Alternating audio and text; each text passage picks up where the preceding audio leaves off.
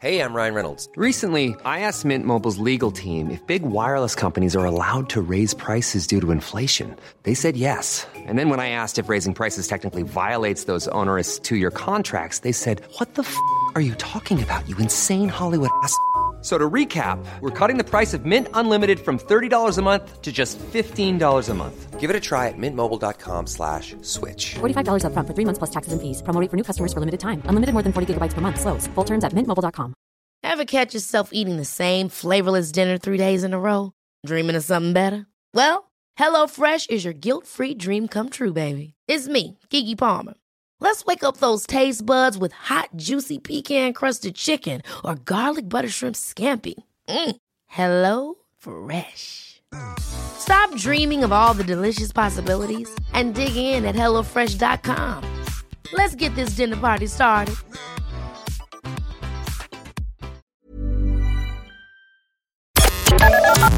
The Opinion Line on Cork's 96 FM. Tinnitus, ringing in the ears, that buzzing sound that you and I get maybe after being at a gig or being out, loud music or stuff like that. Imagine living with it all the time. That'd drive you crazy, I think. Terence Ray is a social worker with the Cork Deaf Association, and he's a key member of their tinnitus support team. Terence, good morning. Good morning, PJ. How are you getting on? Good. Can you tell me first and foremost, what is the difference between the kind of ringing in my ears I get after going to see a gig at the Marquee and tinnitus? Surprisingly, there isn't that much of a difference. The ringing in your ears after a gig pretty much is tinnitus. It's just that quite often it goes away, thankfully, it's only after a loud noise or in a gig or something like that you hear it, and then it goes away pretty quickly. Whereas people who have tinnitus constantly, they have it for no real reason other than it's a constant in their life. 24/7. Some people are 24/7. Some people only have it in the mornings or evenings. Some people just get it randomly throughout the day. So it affects people differently. It's very individual. Do we know what causes it? There's a number of causes for it.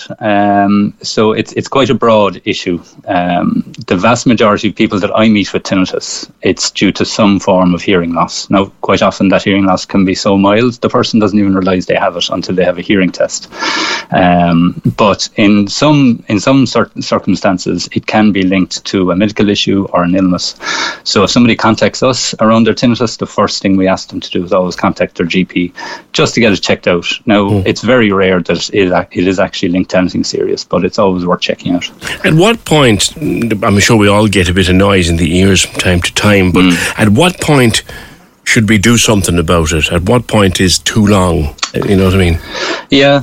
I suppose we always, like I said, we always advise people if you suddenly notice tinnitus or if it's something that's an issue for you, get to the GP, get it checked out. The GP might send you for a scan just to make sure there's nothing going on in the ear. And like I said, the vast majority of times, there's nothing else linked to it except maybe a mild hearing loss or something else like that. Yeah, it could be a whooshing sound or a sound like an echoing bell or something, not just the ringing in the ears.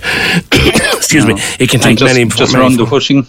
Yeah. Just around the whooshing sound, there is a type of tinnitus called pulsatile tinnitus, and in that scenario, you can almost hear your blood flowing through your ears. Yeah. And quite often, that can be something that needs to be checked out. It could be something going on with the veins in your head, or it could be a blood pressure issue or something like that. Yeah. So it's always worth getting checked out. I was watching a program actually recently that I'd like to look at.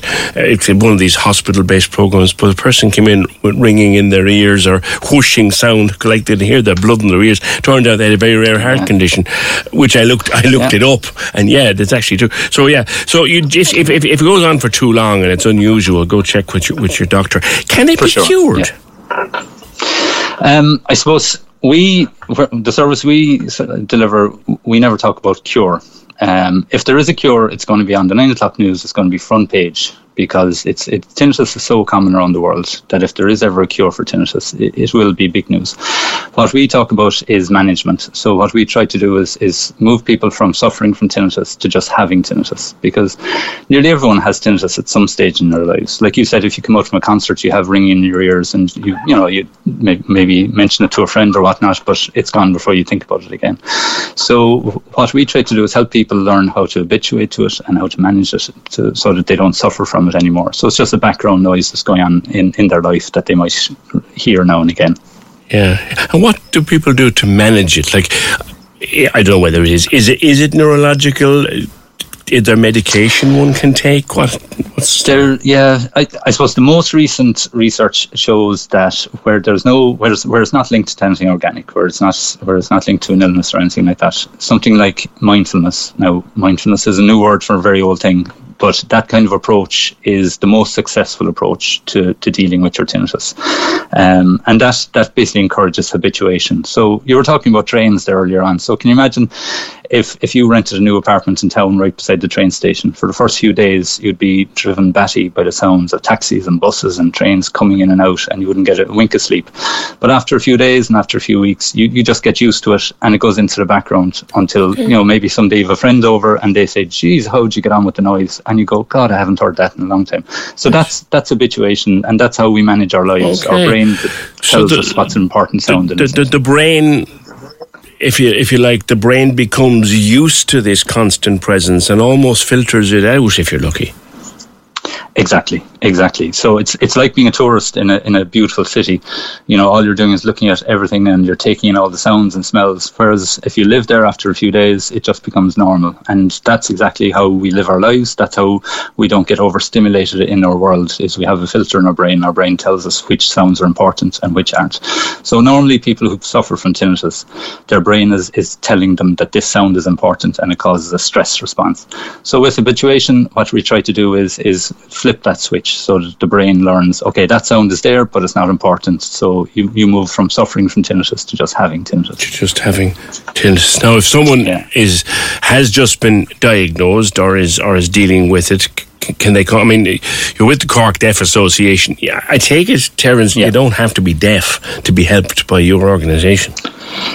Not at all. No, we work with any kind of hearing issue. A lot of people that use our service are hard of hearing. They might be new to hearing aids. They might have tinnitus.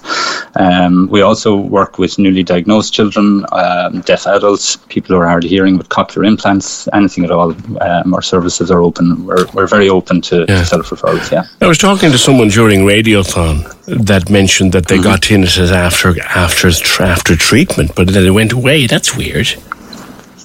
Yeah, again, the ears are so sensitive to our environment. I mean, you as a broadcaster, you understand the importance of sound, of hearing. Yeah. There's a big difference between radio and silent movies. So in radio, you're listening to a reality and you're making it up what's going on in your head. In silent movies, you see what's happening, but there's no sound.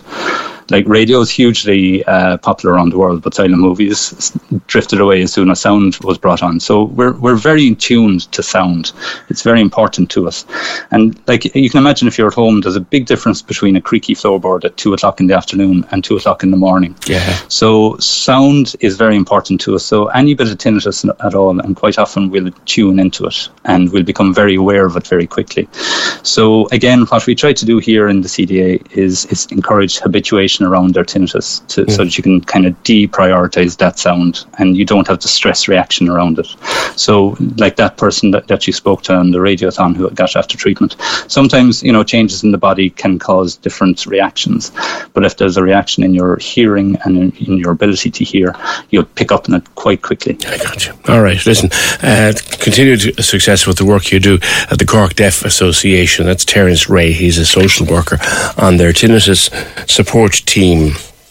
If you have been diagnosed, or if you deal with tinnitus or live with it, or are trying to come to terms with it, or have had it start recently and wondering what the hell it is, check out with your doctor first, I guess, but then you can look up the Cork Deaf Association and they will help you. And as Terence said, you don't have to actually be deaf to get the help of the Cork Deaf Association. The Fuss March people looking for a better deal for children with disabilities, they have a protest tomorrow.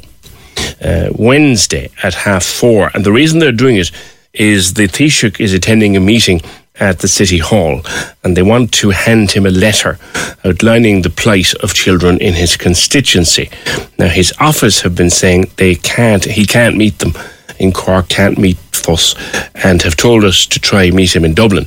But asking a bunch of parents and carers for children with disabilities to spend what it costs to get to Dublin is frankly an insult.